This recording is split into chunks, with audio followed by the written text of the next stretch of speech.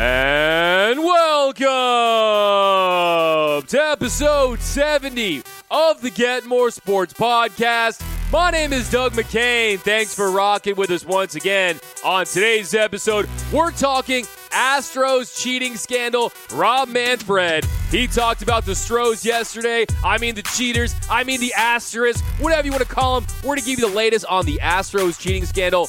And then Antonio Brown, he apologizes to the Patriots. Can Antonio Brown make his way back into the NFL before season's end? LeBron James, he has a triple-double last night, becoming the first player in NBA history to have a triple-double against every team in the league. And then Myles Garrett, his hearing is today. We got a jam-packed show for you guys. Topics on topics, takes on takes here on the Get More Sports Podcast. Don't forget to subscribe, rate, and review the podcast wherever you get your podcasts these days. And then head to YouTube and watch all the clips from today's episode right over on YouTube. And then most importantly, give me all your takes right down below in the comments section. But we got a jam-packed show for you guys today. Lots to get into, so let's get right into it. It's showtime. Are you ready? What it do, baby? Baby. Let's get it on. And we're going to start today with the Houston Astros cheating scandal. To me, this is the biggest story in sports. Right now, this should be leading every single sports show in America. And it just keeps getting worse and worse for the Houston Asterisks, the Houston Trastros, whatever you want to call them. If they're guilty for what they're being accused of at this point, there needs to be held to pay. I'm talking about unprecedented punishments. Anything from postseason bans for players getting banned without pay for a year to 2 years, stripping the Astros of the 2017 World Series, vacating a World Series title. That is how severe the penalty could possibly be. And Rob Manfred, he talked about it yesterday. Yesterday, Rob Manfred, he was in Texas. He was at the Rangers' new stadium, checking out the Rangers' new stadium. He was out there looking like Rob the Builder. But here's Rob Manfred talking about the Astros cheating scandal. Any allegation that relates to a rule violation that could affect the outcome of a game or games is the most serious matter. It relates to the integrity of the sport. In terms of where we are, we have a very active, what is going to be a really, really thorough investigation ongoing. But beyond that, I can't tell you how close we are to done.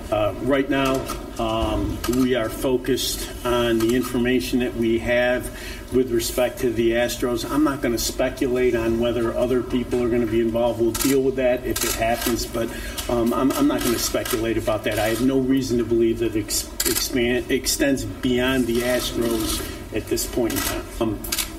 I'm not going to speculate on what the appropriate discipline is. That depends on how the facts are established at the end of the investigation. The general warning that I issued to the clubs, I stand by. I mean, it certainly could be all those things, but my authority under the Major League Constitution would be broader than those things as well. And first thing I want to say to Rob Manfred is whatever's on your calendar right now, like, I don't know, going to visit the Texas Rangers new stadium, going to the owners' meetings, whatever it is, if it does not involve getting to the bottom of this Astros cheating scandal, you throw it out. I don't care if you have weddings to attend, birthday parties, I don't care what it is, Thanksgiving, you need to just scratch everything until you get to the bottom of this scandal because it is pivotal. This is a defining moment, not just for Major League Baseball, but for your career as the commissioner of baseball, and you need to find out what exactly is going on. And one thing's for sure, if Major League Baseball won't out the Astros, the internet will. The internet has come alive and has taken control of this story thanks to the greats like John Boy. But my favorite thing is all the tweets. The tweets have been nonstop. They have been delivering. My favorite of any of the Astros tweets is by Ben Porter. The Astros dugout when the catcher gives the changeup sign.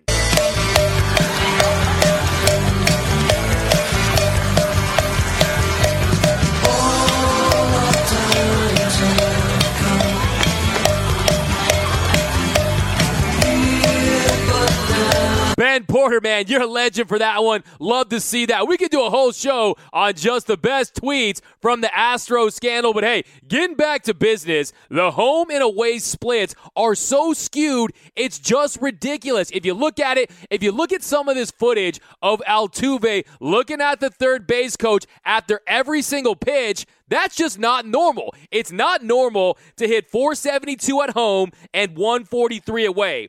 For Carlos Correa, 371 at home, 211 away. McCann, 300 at home, 37 away.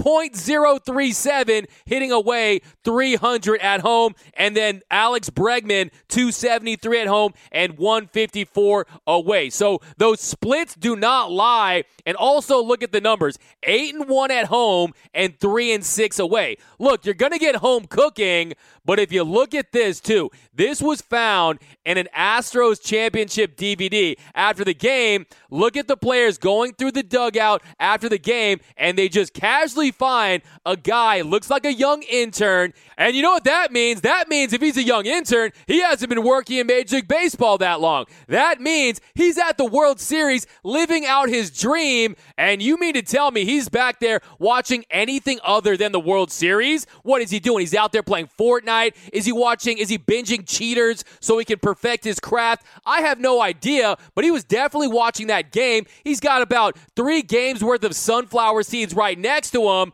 Oh, and look at that towel. What's that towel doing? Is he drying the towel? Is that a part of his internship duties to dry the towels? Absolutely not. That towel was covering a camera that was positioned to the catcher to relay signs into that dugout. And just look at that place. You got more monitors there than the NASA control room in Apollo 13. Houston, we have a problem. And it gets even worse for the Houston Astros. If you thought the trash can banging was bad, well, this next story is even more buzzworthy. This is from yesterday's piece written by Joel Sherman. In recent days, I've had scouts and executives talk to me about a variety of methods they think have been or could be employed, such as a realistic-looking electronic bandage placed on a player's body that buzzes in real time to signal what is coming. What he's saying there is that players may have had bandages or wristbands or whatever it is, devices that buzzed in the pitch that was coming. You've got to be absolutely kidding me. At this point, they're sitting at the plate and they're getting buzzed as to what pitch is coming. That's absurd. May as well just put the ball on a tee and let them tee off on it, because that is ridiculous. You got guys at the plate and they're looking at the pitcher and all they're hearing is bzzz, fastball, bzzz, bzzz, curveball, bzzz, bzzz, bzzz, change up. If that's what it is, hey, the Killer Bees was supposed to be Biggio and Bagwell. Hey, well, these are the Killer Bees 2.0, and if they find out that this is true, that they were wearing devices that let them know the pitch that was coming through buzzes, they need to do them like Buzz Lightyear and suspend them to infinity and beyond. I'm telling you, we're talking full-year suspensions without pay. This could get ugly, and look, all I'm going to say about this is baseball, you have to do whatever it takes. Do whatever it takes to deter teams from doing this in the future. Because let's be honest here, baseball is the cheating sport. Baseball is the sport that had the 1919 Black Sox, has Pete Rose. It's the sport that had Gaylord Perry and Whitey Ford. The sport where all the way back in 1900, teams were accused. The Philadelphia Phillies were accused of using electric devices to steal signs all the way back in 1900. You had the steroid era. Do you want baseball to always be known as the cheater sport? Because you have a chance right now, an opportunity right now to lay down the hammer, because if you don't, teams in the future are going to say, we're going to find the next way to cheat. We're going to do whatever it takes to get a World Series, because the commissioner's office and the league is not going to come down on us, and we'll get what we want. We'll get all the money, all the fame, all the accolades that come along with being a World Series champion. Now, I'm all for vacating this title. The 2017 World Series should be vacated, in my opinion, if they find out they were using buzzers, if they were using cameras, if they were breaking the rules on that level, they should vacate the title. Now, as much as it hurts me, don't give it to the Dodgers, because look, who knows if an American League team that wasn't cheating would have won that title too. So I don't think you could give it to the Dodgers. You couldn't justify that, but at this point, you can justify vacating the title, vacating draft picks, taking away international emotional, financial spending, whatever it takes to deter teams in the future from doing this. Major League Baseball, the ball is in your court right now. You have to act.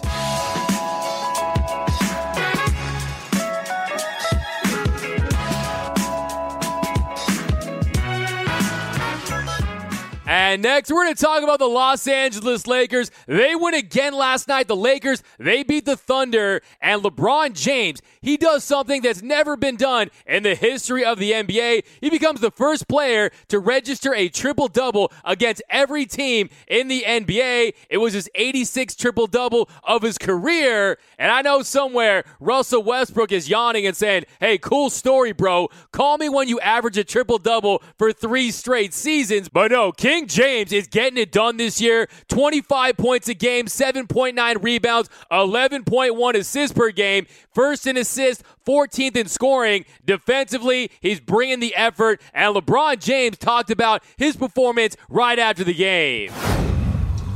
I don't know. I really don't know what to think about it, to be honest. I've had some great teammates and great coaches that put me in a position to be able to facilitate. My teammates have made shots for me throughout my career.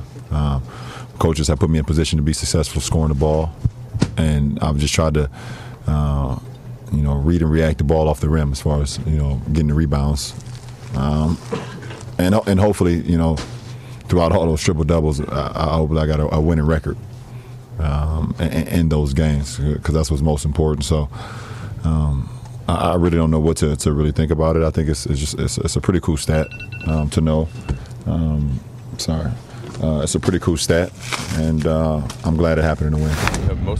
And I have to say, LeBron, you look pretty good right now. You don't look like a guy that just came to L.A. to build his media empire. You look like a guy that didn't just come here to film Space Jam 2 and have a show on HBO. You look like a guy that wants to win a championship and win another MVP. And if you look at this Laker team, they've won 11 of their last 12 games. They have 2 separate 5-game winning streaks this season alone. The entire NBA, they have combined for 3 5-game winning streaks. In the last 5 years combined, the Lakers have had 2 5-game winning streaks heading into this year. So one thing's very clear. The Lakers are back. LeBron James is back. And for a guy to be doing what he's doing in year 17, he has the 6th most minutes played of any player in NBA history, and he's going out there every night, leading the league in assists, 25 a game.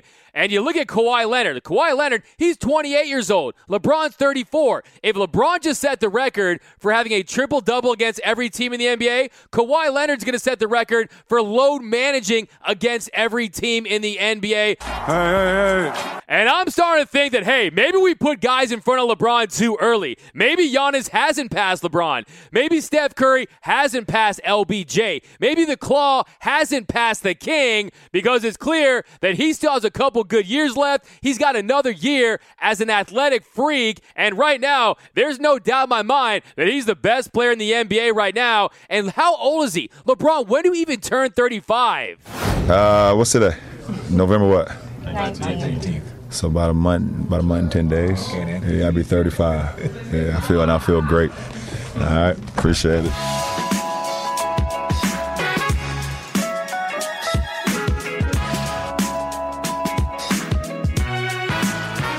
And next, we're going to talk about Myles Garrett, who's in New York City today, appealing his suspension. And you all know the story. Last week, Thursday Night Football, he uses Mason Rudolph's helmet as a weapon. And now the question is, will the NFL uphold that indefinite suspension? So right now, he's suspended indefinitely, out for the remainder of the year and playoffs. Now the question is, does that suspension bleed into next year? Well, now it appears that Myles Garrett is using a precedent-based argument against the NFL, citing a 2013 incident where Antonio Smith hit Richie Incognito with his helmet, and he was suspended 2 preseason games. So Myles Garrett said, hey, there hasn't been a lot of examples of this happening, but when it did, you got a 2-game suspension, and let's not forget, he didn't start the fight. So you have to ask yourself this question. Would Myles Garrett, of taking off Mason Rudolph's helmet, use it as a weapon if Mason Rudolph did didn't try to take Myles Garrett's helmet off first. So we'll never know, but here's Mason Rudolph after practice talking about the incident. Thursday night,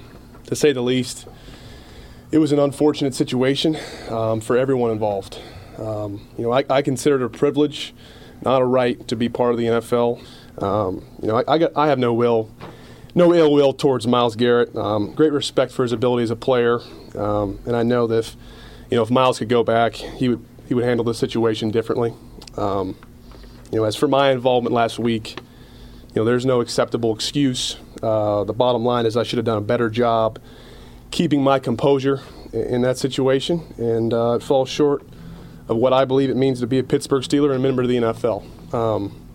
So I understand there's going to be a few questions, but I think it's in the best interest of our team, my teammates, our coaches to kind of move forward from this and move things on the Cincinnati Bengals and keep looking to try stats. And you got to give it to Mason Rudolph. He's saying right there, hey, I'm not perfect. I'm not innocent in this situation, and I have no ill will towards Myles Garrett. He just wants to move on, but we can't move on until punishments are doled out for Myles Garrett. Until we get a definitive punishment for Myles Garrett, we're not going to move on. And here's Jeremy Fowler with more details on today's hearing. We are at least hopeful that the way Garrett was provoked in the situation, particularly potentially taking a shot in his groin area from Mason Rudolph. Now, Rudolph would argue, I'm told, that he was grabbing for his helmet, not anything else, in the scrum. But they're hoping that helps Garrett's situation today, and Garrett will likely argue as such.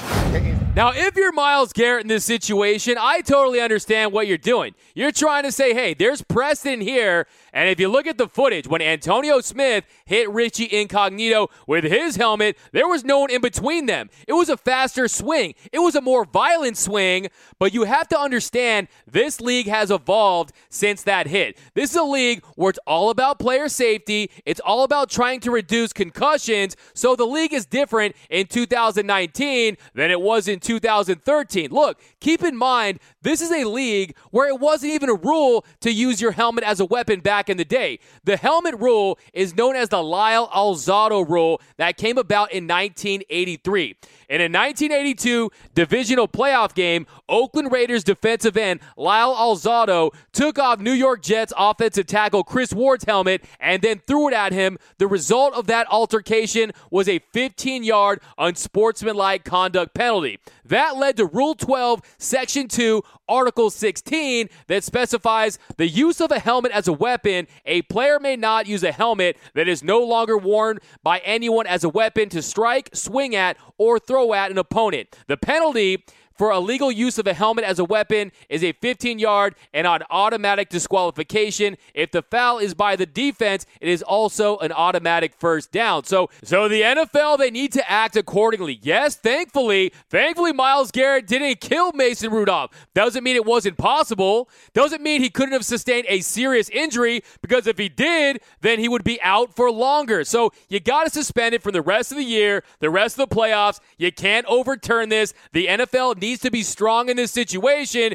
because players need to know this is a no-no. Now, if Myles Garrett gets suspended for 16 games, no player will never take off someone's helmet and use it as a weapon again. And if they do, they probably had a good reason for it. So if you're a Steelers fan, should Mason Rudolph be suspended? Well, in your case, you would hope maybe a couple games, because he struggled all season long. But Mason Rudolph, he's going to be fine. Myles Garrett's going to be back, and you got to feel most for Mason Rudolph, because this is what he's going to be remembered for. Mason Rudolph will be remembered for this because he's not a good quarterback. Myles Garrett's going to go on to make more Pro Bowls, all pro teams. Who knows? He could be a Super Bowl champion Hall of Famer one day. That's not in the cards for Mason Rudolph, so that's who I really feel for, because this is all we're going to remember him for. But before we wrap here, I want to hit you with the Get More Sports fact of the day. Back in 1961 and 1962, Wilt Chamberlain played every minute of 79 NBA games, never coming out for a substitute once the entire year. That's an all-time NBA record for durability in that many games. So no load management for Wilt Distill. But that is going to do it for episode 70 of the Get More Sports Podcast. Don't forget to subscribe, rate, and review the podcast wherever you get your podcasts these days. You guys can follow me at DMAC_LA. That's at DMAC_LA. And then head to YouTube. Subscribe to that YouTube channel, hit that notification button, and give me all your takes right down below in the comment section. But see you guys Friday. We got a jam-packed show for you guys on Friday. Have a great rest of your day, and I'm out.